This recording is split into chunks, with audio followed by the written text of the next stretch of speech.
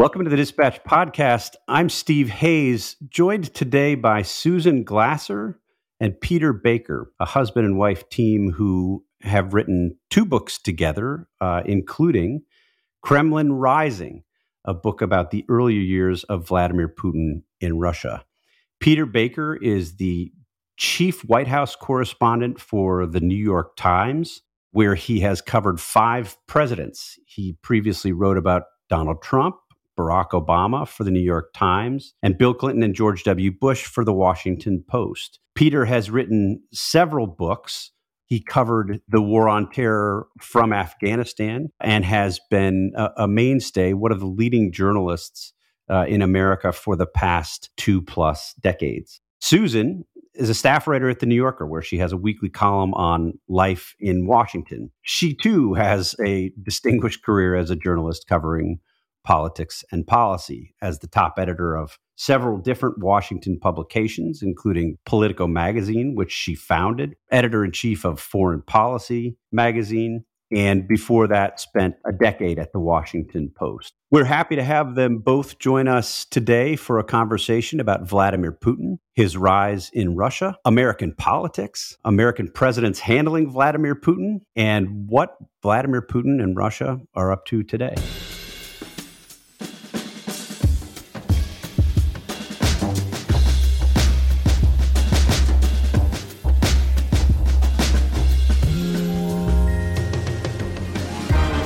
Peter and Susan, welcome. Thanks for joining the Dispatch Podcast. Thanks for having us. I want to go way back, not way back, but back to your time in Russia. You wrote a book while you were there. This is now 20+ years ago. The book is called Kremlin Rising, Vladimir Putin's Russia. Folks on the Dispatch Podcast have heard me talk about it before. I have encouraged people to buy it. I will encourage people to buy it again. I think it's highly relevant to what we are seeing unfolding, and it details the rebirth of Russia under Vladimir Putin. Putin grew up in St. Petersburg after World War II. What kind of childhood did Putin have? Peter, I'll start with you. Yeah, he had a typical Soviet childhood in the sense that he lived in a communal apartment with other people. There's stories of him chasing rats or being chased by rats in the hallways of that apartment. His father fought in World War II, but he also had a lineage that was pretty unique in that his grandfather had been Stalin's cook. So there had been some connection to the Soviet elites in that time, even though he lived a pretty hardscrabble, not particularly well-off life growing up in what was then called Leningrad. And what was his relationship like with his parents? Well, I think that, his father was a hard dude, one of those guys who was very much a mujik, which is the Russian word for, a macho man, maybe something like that. And was pretty tough on him and wanted him to be a hard man himself. And Putin, like myself, was not a particularly large guy. And I think as a smallish young boy, felt the need to prove himself. He had this sort of, abiding insecurity that forced him to find the largest person he could on the playground and go hit him in order to prove that he could knock down, the biggest, toughest guy around. And he himself was worthy in that way. And I think you see a little of that psychology even today. I was going to say, we don't have to go too far to impose a storyline on that right now. He wrote an autobiography, first person. And from what I gather, I have not read it myself, but from what I gather, it actually did provide some insights, unlike many of the autobiographies we get from politicians in the United States. Susan, did he talk about his childhood much there, and what was there to learn from his autobiography? Well, thank you so much, Steve. And it's really interesting how much these echoes of Putin's early Soviet experience really shaped him in a way that's hard to fathom now that he's been the leader of Russia for more than 20 years, and actually is the longest serving Russian leader since Stalin, and he actually, is a product of the Stalin era. And so that memoir that you talked about, first person, is actually like a series of campaign interviews that he did with a journalist in 2000 when he was first coming to power. And because he later then consolidated power, it is one of the best and only sources of Putin, sort of being subjected to actual interviews and talking somewhat candidly. And so it's a unique in that sense. He has a philosophy that comes through in this book, and that I think he even says, essentially from that childhood, only the weak get beaten. The strong are the only ones who survive. It's really a kind of law of the jungle type philosophy that he came out of the mean streets of Stalin era Leningrad with. This family experienced the trauma firsthand of World War II as well, the siege of Leningrad, something for the history books, but in his family, it's actually present history. His mother was literally left for dead in a heap of dead bodies in Leningrad. She was miraculously found actually by his father, who had come back into the city, was serving in the military to find her. And so an early sibling died. And so then you have Putin as almost a sort of post-war miracle child, but in conditions of extreme privation. I think privation both physically and clearly emotionally as well. It's hard, I think, for anybody who's observed Putin on the world stage for the past couple decades to imagine him really putting himself on the couch, as it were. And I gather he didn't really do that, but nonetheless, these sort of themes emerge from his book. And I wonder how, Peter, when you think about what we learned from the book and what you observed firsthand, sort of at the beginning of this time, in your time in Russia, how did those compare? Was it obvious? Was there a clear through line? Like, oh, this is exactly the guy that I read about in the book, and this is what he's doing now. Yeah, I actually think that Putin was pretty clear from the beginning. I think Susan agrees. When we were there, we were there in 2000 for the March election when he was first formally elected, and then moved there permanently at the end of that year, and were there for 4 years. And it was sort of this formative time. There was this hope in the West, not completely unrealistic, but in the end, ultimately, of course, unfounded, that he might be a Westernizer, that he might be a modernizer. And he did a few things early on that nodded in that direction. He put on a 13% flat tax that kind of began to bring people into the system. He passed laws that allowed the purchase and sale of land, land codes. It was really important to begin a more of a, to consolidate more of a capitalist economy. And there were, nods of friendship between him and George W. Bush, especially after 9/11, which Putin was the first world leader to call him and congratulate him. But I think even when we were there, we could see that he was not what the West wanted him to be. He may not have been a communist in the capital C sense. He was he didn't, adopt an ideology of the old days, but he was a Soviet in the sense that he believed in the greatness of Russia, on the stage. And this sense of grievance that we're now seeing playing out 20 some years later was evident even then. The idea that the West had taken advantage of Russia at a time of weakness and that he needed to consolidate power. It started at home. When we were there, it was about taking over TV stations that were independent. It was about eliminating the elections of governors. It was about forcing out big businessmen who might challenge his authority. And after we left, you began to see that extend what they call the near abroad, which is the parts of the old Soviet Union that were no longer under Moscow's direct control. And I think, this 20-year evolution that we've seen has its roots in those years that we were there in Moscow. How were you able to operate at the time that you were there? You mentioned that his tightening restrictions on independent media at the time. How did that affect your ability to do your jobs? And flashing forward, how would that compare to how journalists operate there today? That's a great question.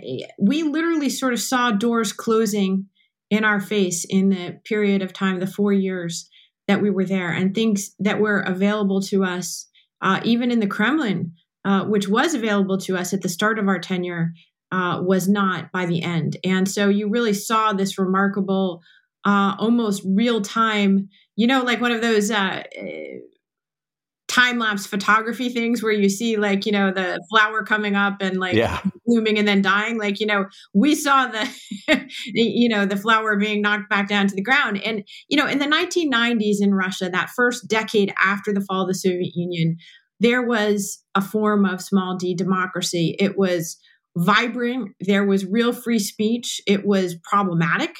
It was flawed. There was a form of oligarchic gangster capitalism that arose. There was corruption. There were, all the flaws that you've heard about, but there was a real openness in society that existed that Putin and his regime pretty systematically shut down. And that period when we were there happened to be, the first 4 years, the foundation of this Russia that we see today, the consolidation of power. And so we were able to, when we first got there, we had access, the chief of staff, very powerful figure of the Kremlin, holdover from the Yeltsin era, would meet with journalists, Western journalists. He was a known figure like Ron Klain, Right. you would be traveling around the regions and you would meet with the governors, and they were still up for election at that time. And they were happy to see you. And you would, there was this sort of security state that still existed, right? The FSB, which was the domestic successor to the KGB. And that was what Putin himself had headed before he became president of Russia. They were present if you would travel around, sort of an ominous figure. You had the war in Chechnya. So you had, these kind of disturbing counterpoints, but we were able to travel freely. It was a very, bureaucratic society, but by the time we left, there were people who had openly spoken with us who would not. And there were echoes, by the way, I must tell you, of what we saw in Trump's Washington over the last few years. We saw in the first few years of Putin's Moscow.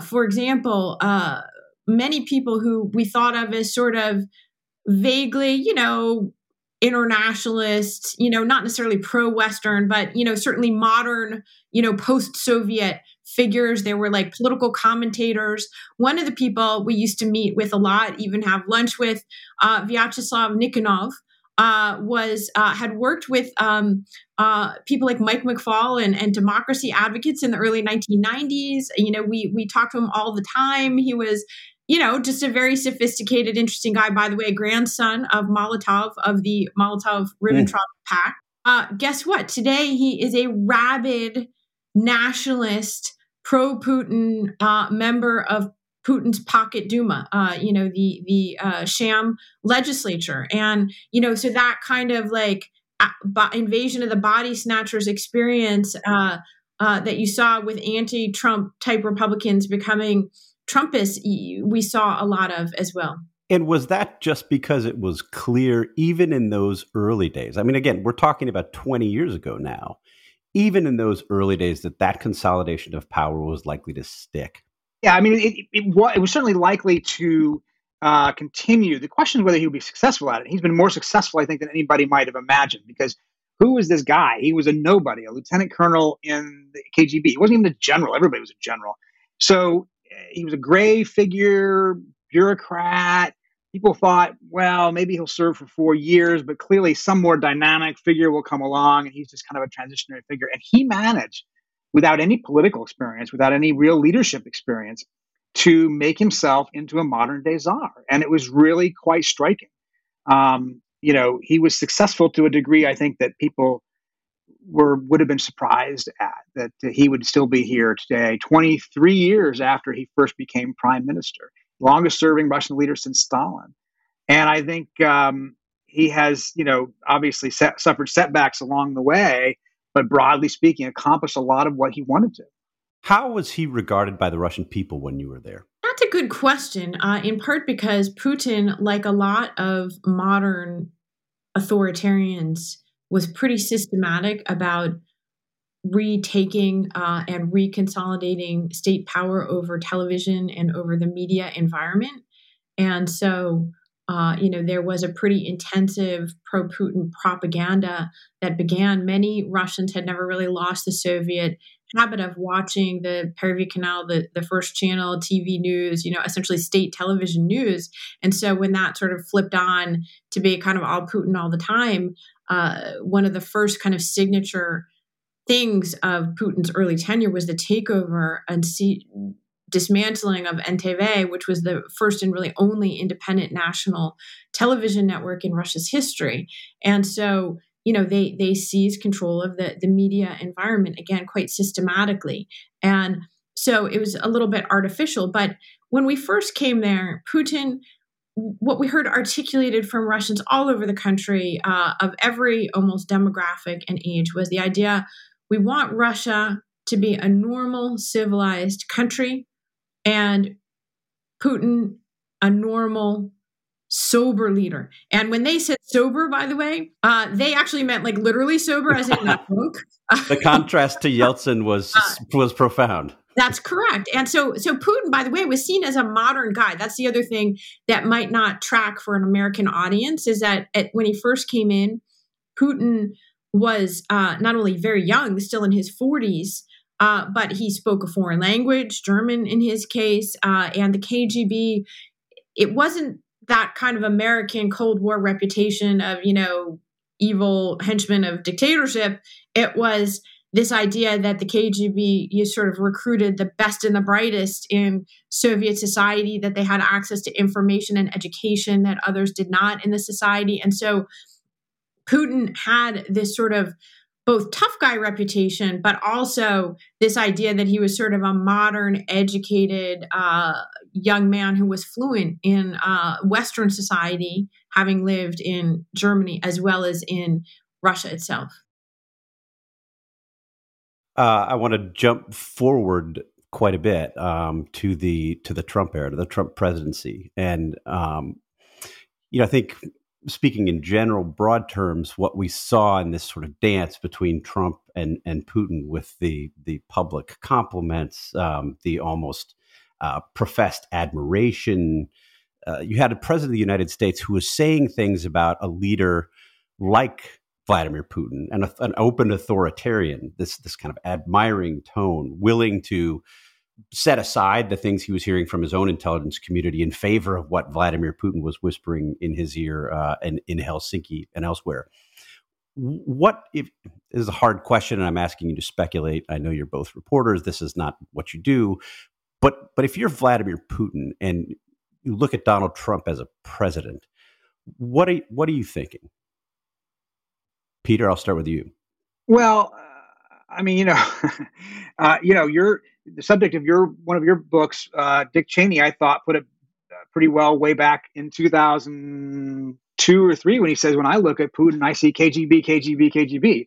Right. Right. I mean, that is in fact foundational to who Putin is. Now, the KGB, by the way, is a more complicated identity in Russia than we think of it as. We think of course, as the bad guys in the movies and all that kind of stuff, and all that's true.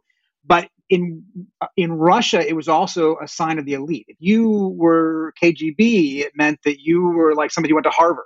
You were somebody who was, at the top of the social professional pyramid. But to look at Putin as anything other than that is to fool oneself, I think. I mean, Trump's affection for him was always inexplicable, which is always, of course, why the whole investigation was so important, because people couldn't understand it.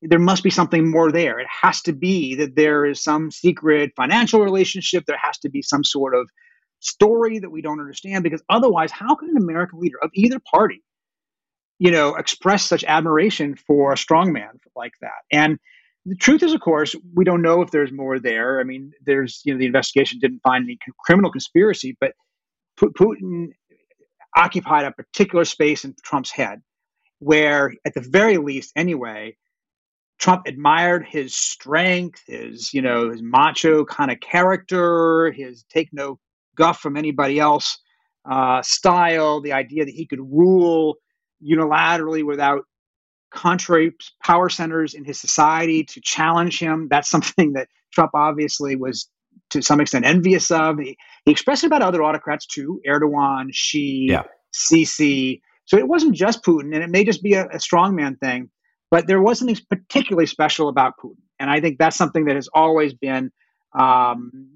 stoking suspicions here at home all the way up until yesterday. Yeah, we'll get to the President Trump's comments yesterday. I wonder if you look back, there's sort of a Republican view, and I guess I'm in this sense using the old school sort of traditional Republican view of Trump's presidency, looking back as it relates to Russia, that while he was, he had spoke favorably about Putin and the rhetoric was warm, that the policies were tougher underneath, and that he had in place people who were willing to, impose tough sanctions on Nord Stream, try to stop that pipeline that would be this crucial source of liquid natural gas for Europe, for Germany in particular, and that while Trump was friendly, sort of on the surface, underneath it was tougher. I wonder, Susan, if you buy that analysis. Look, the bottom line, and the record is very clear on this. There was a Trump policy on Russia, and it involved slavish sort of public displays of affection for Vladimir Putin, private efforts throughout the 4 years of his presidency to move the United States closer to Russia, and including public amplification and private amplification of outright Russian propaganda. Then you had a Trump administration policy that was, much more consistent with policy of a Democrat or a Republican administration. The problem was that the president of the United States didn't support that policy, number one. Number two, this fantastical sort of obsession with Nord Stream 2, as if it proves that, well, gee, Donald Trump actually was really, a Russia hawk to those Russia hawks who remained inside the Republican Party. Well, first of all, we've now seen this week pretty clearly, now that Germany has finally canceled Nord Stream 2, that it's not stopping Putin's aggression. So if that's what, the kind of fantasy was, obviously that's pretty quickly been disproven. But the bottom line is that actually 3 successive American administrations, Democrats and Republicans, the Obama, the Trump, and the Biden administration, opposed the Nord Stream 2 pipeline. None of those presidents of the United States were chancellors of Germany, and it is a German project. And German politics really dug in around this. There were many, even around former Chancellor Merkel, who wanted to cancel it. What Trump had was actually an anti-Germany policy, much more than a anti-Russia policy. And, we can talk about that. But I think what's relevant to this present crisis that we find ourselves in is that there's just been this fascinating and to those of us who've, been paying attention for a long time, kind of shocking, essentially transformation in the politics of American foreign policy. And, everything that all 3 of us, have observed for, our decades of watching politics was essentially kind of a Cold War, post-Cold War hangover type politics, where you had, generally speaking, not always, Republicans who were remained suspicious of Russia or hawkish, and, would often try to kind of push Democrats from the right and say, you're not tough enough. And that was often the dynamic, although not always. But certainly it was very familiar kind of camps for decades, actually, on this issue. And now, basically, I realize we have to blow up that script. And if you're looking for historical analogies, although analogies are also dangerous and not perfect, it's really, I come back to the late 30s or the early 1940s in terms of this kind of neo-isolationist, America first kind of politics having risen inside the Republican Party. That feels like much more familiar, those debates. You've heard it this week from Republican candidates saying, well, what do we need to do with a European war? That country is far away from us. And, who cares? You've heard it in, the echoes of Lindbergh in Trump's outlandish and even shocking, praise of Vladimir Putin as a quote unquote genius for essentially taking an army and chopping off parts of the neighboring country because he can. I don't see how that fits anyone's definition of the American national interest. And so it's a really extraordinary moment in our politics. That's just a break with decades of the recent past. Well, at the risk of oversimplifying, can't you explain some of the rhetoric from Republican candidates in particular? by just saying they're looking for affirmation from Donald Trump. That's what they're doing. Many of them just want his endorsement. They're willing to say the things that they know will appeal to him. I think we saw this potentially in comments that we got from Mike Pompeo, now being played on Russian state TV, where Pompeo says, boy, he's shrewd, he's clever, I really respect him. I don't think Mike Pompeo really believes that. I think he's saying that because he wants Donald Trump to hear that. And if Donald Trump doesn't run, Mike Pompeo would love to have that blessing. I'm speculating, but I think there's a pretty clear answer there, at least part of it. What's been striking is that there hasn't been, in my view anyway, this massive shift toward a pro-Putin stance like the one that we hear articulated by Donald Trump and the rest of the Republican Party. You've seen it from some candidates who want his endorsement, but you really haven't seen. You've seen traditional rhetoric on this, on things going back to Nord Stream, where you've had a pretty hawkish line from Republicans, including Republicans who have become Trump sycophants. Ted Cruz was one of the most outspoken opponents of Nord Stream. You've heard it from, I'd say, more traditional, thoughtful Republicans like Ben Sass. Peter, how do you look at the current discussion of Putin and what he's doing in the context of what we heard from Trump? Am I wishing for the Republican Party I would prefer, and I'm just naive about how Trumpy it's becoming? I'm open to that possibility. It's been true before of me. Well, I think, look, it's a good question. It's an important question, actually. I think there is still, obviously, within the Republican Party, a Trumpian / Tucker Carlson view of this, right? If you look at the poll, I saw a poll the other day, it's around 10% of Republican voters or self-identified Republican voters say, something positive about Putin, about 10%. But that doesn't mean that most are not. And I think that what you saw was a quiet, let's keep our mouths quiet about Russia during the 4 years Trump was in office because we don't want to anger him. We don't want to get on his bad side. But that didn't mean that suddenly most Republicans had suddenly become Putinophiles. I don't think they were. I think that what you talked about the disparity between the president and his own administration's policy was about how much of an outlier he was even within his own building. That in fact, most Republicans still had a very skeptical view of Mitt Romney view, right, of Russia, that it was our number one geopolitical adversary. And I don't think that changed for most Republicans. And I think that most Republican office holders today, particularly in the Senate, I'm not seeing quite as much about the House. Susan and I were talking about this earlier. But particularly in the Senate, are for a tougher stance on Putin. I have a dissenting view from both of you. I have at various points believed that. I don't believe that anymore. I think that in fact, you've seen an astonishing willingness to jettison what we thought of as previously deeply held ideological beliefs in the Republican Party because Donald Trump said we're not for that anymore. And I would include, elements of free trade in that, and Russia actually is a really interesting test case. The numbers show actually pretty clearly, I think, that Republicans did a dramatic about face. The rank and file of the Republican Party, if you go back and look at, say, Pew surveys or some gold standard survey, you see a radical increase in Vladimir Putin's favorability ratings among Republicans in the beginning of the Trump years. And that's just a huge shift. And that then continued up until the present day. And so actually, while outright favorability of Putin is very low right now among both parties in the United States, I saw The Economist had a polling responded to a tweet I had on this subject the other day and point out there's actually a 20-point gap. If you just look at negative and positive views, basically Joe Biden is negative 84 points with Republican voters.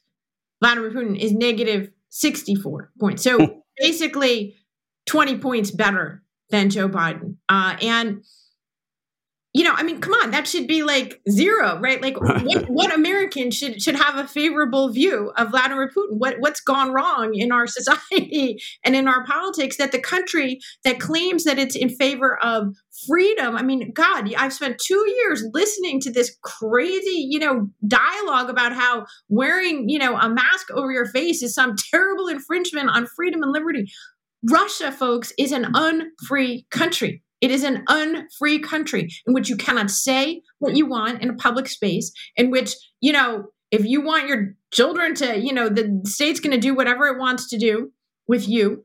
If you are a minority or of any kind, the kind favored by right-wing people in the United States or the kind favored by left-wing people in the United States, you're not at liberty to do what you want. And there's something wrong in our society when the president of the United States gets less support from one political party than the president of Russia. That is this, I'm sorry, but it's just a sign of a sick country. And the reason you don't hear anything from that house is because actually they're a kind of a leading indicator of Trumpism rather than a lagging one. And so in the Senate, you do still have, this pushback and sort of the Mitch McConnell traditionalist wing of the Republican Party.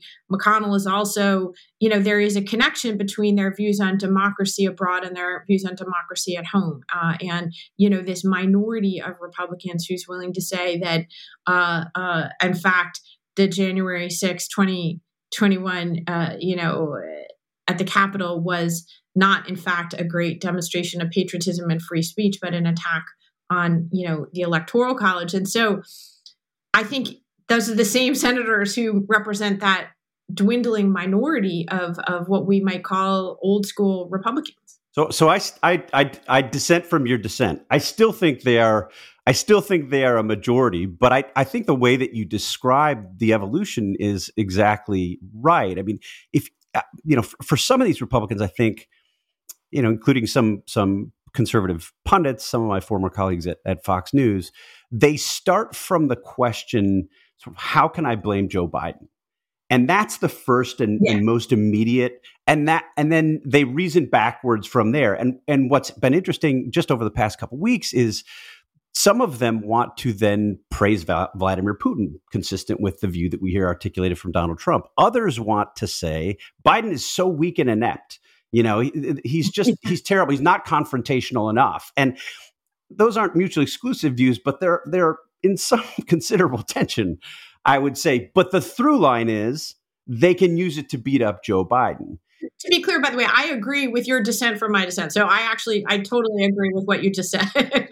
Well, and I would say I was reading last week some of the conservative websites, not the Dispatch, a different one, where literally one day gone from Biden is weak, and the headline the next day is Biden is hysterical. Is promoting hysteria? Why should that this is going to? And they literally it looked like they were flailing, looking for something. They hadn't quite decided which line of attack to use. Not to say that Biden can't or shouldn't be criticized. By the way, there's plenty to criticize, and you can have a reasoned, thoroughly principled critique of how he's handled this, either direction maybe. But the point was, I think you're right, Steve, to say that it wasn't on the up and up for a lot of them. It wasn't if Lindsey Graham says, I think he should be tougher, I think it's generally because Lindsey Graham thinks that.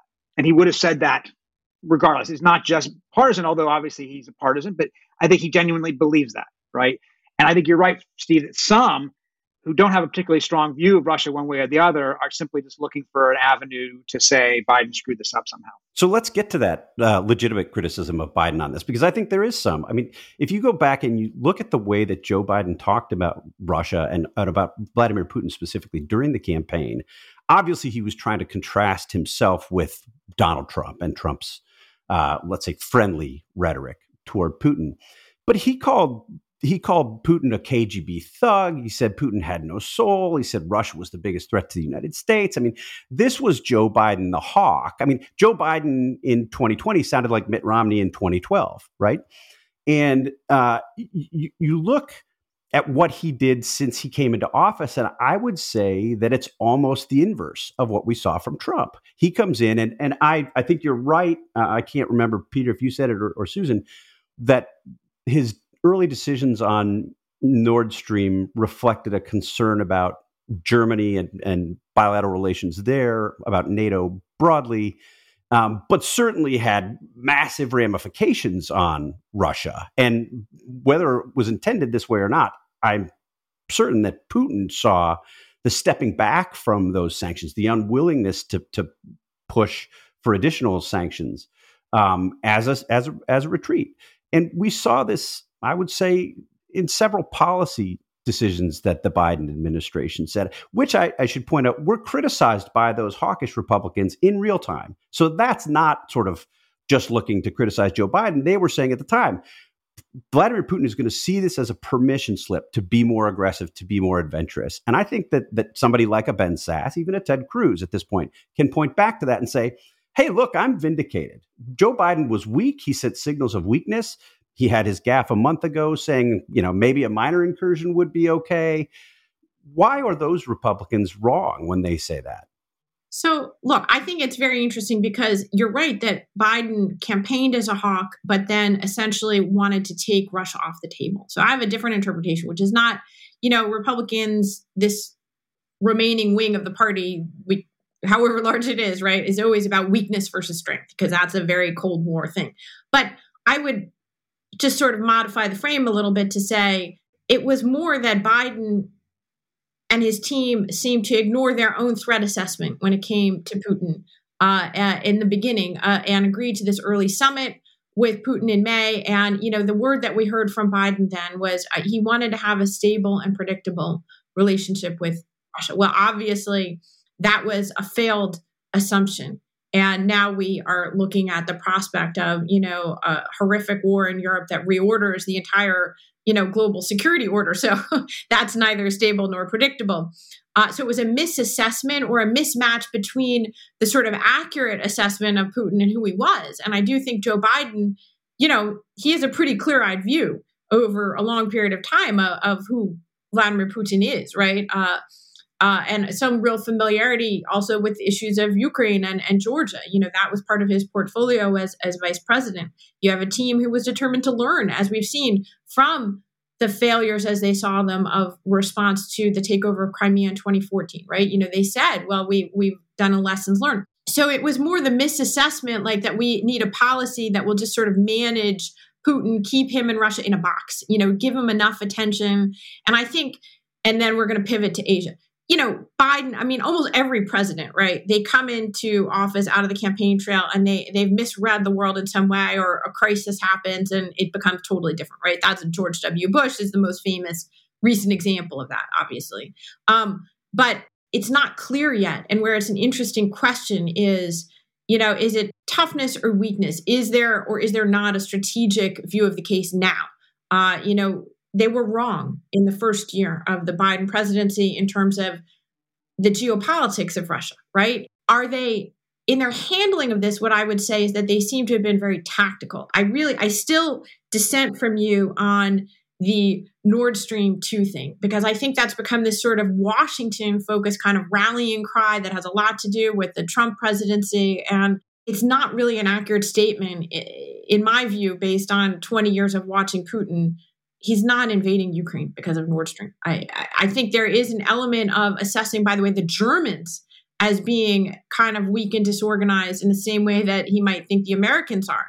One thing that doesn't get a lot of attention is that Angela Merkel has just left after more than a decade as the Chancellor of Germany, where she was Europe and really the world's main interlocutor with Vladimir Putin. American presidents couldn't stand Putin and really didn't speak his language. She literally spoke his language. She was at one point the top Russian student in all of East Germany. And so she was fluent in Russian and fluent in Putin. And so the fact that she just left office and there's this untested new German chancellor, Olaf Scholz, who comes from a party that has been much more accommodationist toward Russia, whose former leader, Gerhard Schroeder, is a bought and paid for asset of Moscow. So I think that is a factor in this here as well. But it's not because of a pipeline existing or not existing that Putin is invading Ukraine right now. Unfortunately, it's much bigger and much scarier. And I don't hear either party really addressing in a big kind of strategic way. Vladimir Putin has told us all now in a speech that the breakup of the Soviet Union was the biggest catastrophe of the 20th century, and that this is about undoing that, and that he doesn't even believe Ukraine is a legitimate independent country. And so, that's just such a profound threat to our sense of where the world is at, that I think we have only begun to digest what's it going to be like after this war, whatever this war ends up being. That's the set of questions I'd be much more interested in than the kind of will he or won't he debate that we've all been having for the last few months. Yeah, and just to be clear, I don't think that Vladimir Putin is doing what he's doing because of Nord Stream. I think that he may have seen as an opening gesture from Joe Biden. I think it was a telling gesture that Putin may or may not have overread, but I think he saw meaning in it that could have been there, and that people warned Biden might be interpreted that way. But I agree with you entirely that this is, my own view is that this is not months coming, years coming. This is decades coming. I think you sort of made that point in some interviews I've seen you give. I mean, if you go back and you look at the kinds of things, Susan, you gave an interview to Frontline 3, 4, 5 years ago, and they've posted the entire interview on their YouTube channel. It's like an hour and a half. I would encourage people to go back and look at it, because it's just, I think it allows people to really put in context what we're seeing today. I've already encouraged people to go buy your book. If you don't have time for the book, go watch this interview with Susan. So one of the things that you said then I found so interesting. I mean, I found it interesting sort of first as a person and as a journalist, but then also as a kind of a broader strategic matter. You said, look, we were there. We were new to the country. We were new to the situation. We're getting our bearings, in effect. And when I looked around, I thought one of the things that we would be wise to do was actually listen to what he said and take it seriously. And your conclusion 15 years on was he meant what he said. He said he was going to do these things, and then he did these things. And I would argue that in many respects, that's what we've seen from him in this context. It's exactly what we've seen from him in this context. And the lesson, I think, for people who are still sort of downplaying what this could be or where it could go, and this would be a criticism I would have of the Biden White House right now, is he is in effect telling us what he very well could do.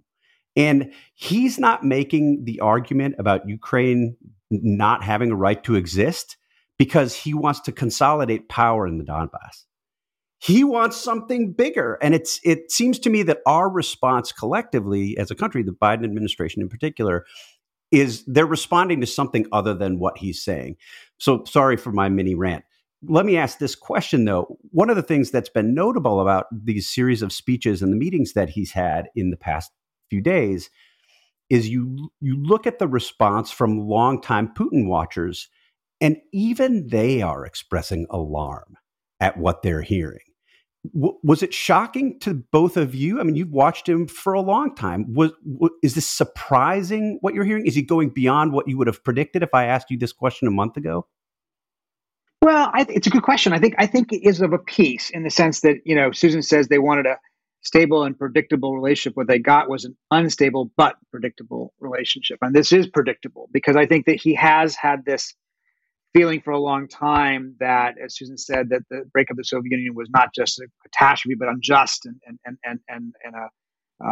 something that needed to be reversed. It doesn't mean that it's not shocking to hear him say it, though. I mean, to say it out loud, but he told George W. Bush that Ukraine wasn't a country. So this is a consistent theme going back for years. He wasn't in a position to do something about that back when Bush was president because Russia was still not as strong as he has made it again 15 years later. So it's been a progression. First, consolidate power at home, get the economy in a better position so you have more, wherewithal. That's a large function of oil prices, but still helped Russia, get back on its feet and get out from under foreign debt and all that. And then over time begin to reincorporate and affect parts of the old empire. Georgia, start off with a small place, see what you can do there. Crimea, 2014, and now this in 2022. And so you're right, he does have a big appetite. And you don't give a speech like that if you only want to stop at Luhansk and Donetsk. And that's what's scary about it. Now, I think that the Biden administration, for whatever flaws it had, certainly, and you can make that argument, and in the last number of months have been very clear-eyed about that. They have not tried to pretend that Putin was not about to do what it looks like he's about to do. You know what I mean? And that doesn't mean that everything has been right in the last couple of months, but I'm just saying that they have been pretty clear-eyed in telling the world, this is happening, guys. He is serious about this. Don't think this is a bluff because we think he's really going to do it. And that, I think, has been a big difference between this administration and previous administration. But I do think that you're right that Putin looked at this moment for something he's been looking to do for a long time and said, where is the West, right? Biden's debacle coming out of Afghanistan caps 3 presidencies, really since 2011, after the Libya intervention, when Obama soured on internationalism, at least internationalism in a muscular military sense. What he's seen is 3 presidencies in a row say America is pulling back. And that was encapsulated in this, these horrific images coming out of Kabul last summer. Angela Merkel gone. Macron has a tough election at home. Boris Johnson in trouble at home. Where is the West? And this is a moment where he might have looked at that and said, well, there's a vacuum in which I can go ahead and try this and see what happens. And you worry that she is having some of the same thoughts. Can I ask about a specific moment from the broadcast of the Russia Security Council meeting without putting you on the spot? But they have this meeting that's meant to convey this sense that the Russians are truly deliberating about next steps in Ukraine. And you're watching it, it has this sort of surreal, very scripted feel to it. Something that was basically later confirmed after this open source analysis of the watches of many of the participants suggested, no, this was recorded. But there was this odd moment between Putin and Sergei Naryshkin, I may be pronouncing that wrong, who's the head of Russia's foreign intelligence. Naryshkin was speaking, and Putin sort of jumped in to interrupt and grill him, and Putin humiliated him. He mocked his halting speech. He scolded him for mixing his tenses, angrily corrected him when Naryshkin said that he favored bringing in the 2 Russian-occupied territories into the Russian Federation, and Putin sort of shouted at him, "That's not what we're discussing." What happened there? So I'm glad you brought that up, because I think for anyone who wants to understand kind of the nature of Putin and his government right now and how this is happening, that's a really rich Kremlinology scene there for us, all staged live, right? So first of all, the incredible physical isolation of Vladimir Putin, and you have his lackeys who are not just like 5 or 10 feet away from him, but they're like 30 feet away from him in a gigantic room, and they don't even rate a table. I had a U.S. government official quip to me yesterday that it was like one of the cut scenes from the Death of Stalin, the movie. Which, by the way, is also, if you want to understand that dynamic, great guide, sadly, to the present moment.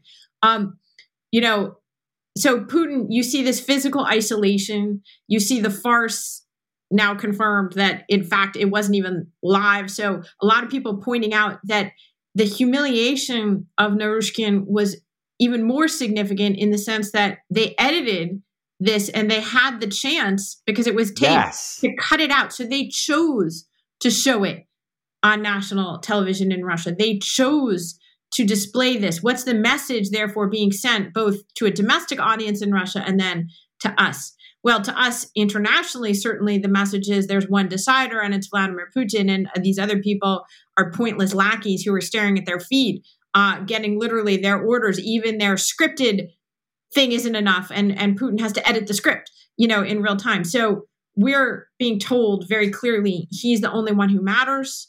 We're being told he's isolated. We're also, I think, being told something interesting about who actually is in favor with the Tsar and who isn't. And Naryshkin, interestingly, has worked with Vladimir Putin for decades, right? And what it clearly tells us is Putin has enormous disdain for him. And then the other thing that I think smart Kremlinologists I saw were making of this scene is that it also tells us that Putin wanted complicity of his lackeys, that he wanted them. And the reason he was mad at Naryshkin actually was because he said, "Говорить прямо." That means speak clearly, frankly. What he wanted was a direct endorsement of the annexation, or not the annexation, the recognition of these breakaway territories. he wanted them to be part of his crime. And that's what it is, by the way. It's a crime against international law. It's a crime against treaties that Russia itself has signed. And he wanted all of them to be complicit. And so, here we are. Kremlinology in the Zoom era. Yeah, I mean, it's fascinating. I don't think anybody who's even been a casual observer of Russia or of Putin would have imagined before this moment some kind of Kremlin-style team of rivals. But I think your point is an excellent one, particularly the fact that this is something that could have been edited. You anticipated my next question. This was very deliberate. I mean, even if that was a spontaneous moment, who knows? The fact that it was a spontaneous moment recorded for posterity and presented to the world, this humiliation, if there were to be dissent from Putin's plan in the coming days or weeks, I think that probably evaporated with that scene. Absolutely. He wants to send that message. There's a reason why he didn't edit it out. Absolutely. And it's interesting because there's been a lot of speculation about Putin's mindset after these 2 years of pandemic, right? That he, more than most world leaders, isolated himself from his own people, his own staff, hid out, in Sochi a lot of the time. And that there is talk about whether that sort of intense isolation has, impacted the way he's thinking about things. And certainly the visual image that he presented in that moment that you're talking about, Steve, seems to exemplify that. How far is he apart from his own advisors? Literally a gulf between them, in which, it's just him versus, not even versus, but him and then the rest of the world. And he himself is the one making decisions. And you hear, there's a lot of reporting from our very good colleagues in Moscow that even the people around him in these last few weeks and months have not been sure what he wants to do, that he has not been open with them, that they're guessing too. They're playing Kremlinology. They're trying to, read the mind of the Tsar, if you will, to figure out what his plan is and where he's going with this and how he plans to execute it. And I think that's, a rather remarkable moment for us. So can I ask you to do what you just told us they cannot? And we'll end with this question, a simple one. What do you think he's doing? That's definitely a question for Susan. Vladimir Putin is in a war with history. He is establishing what he sees as his legacy as the great restorer of Russia. He came to power more than 2 decades ago with a campaign theme that might be familiar here in the United States, which was essentially make Russia great again. And in his view, Russia is a great empire. An empire needs territory. It needs breathing space, to use a horrifying, echo of 20th century European wars. And Vladimir Putin is the restorer. This is a young former KGB agent who, in St. Petersburg in the 1990s, hung a portrait of Peter the Great on his office wall when he was the deputy mayor of St. Petersburg. And he wants to be Vlad the Great. And this is his bid for immortality. Well, thank you both. You've been very generous with your time. Again, I would encourage everyone to go out and buy and read Kremlin Rising. Check out the Frontline interview with Susan. And thanks both for spending time with us. Hey, thanks for having us. It's great. Oh, thank you so much. It's great to have the chance to talk about this with such an informed, thoughtful observer. Well, thank you very much.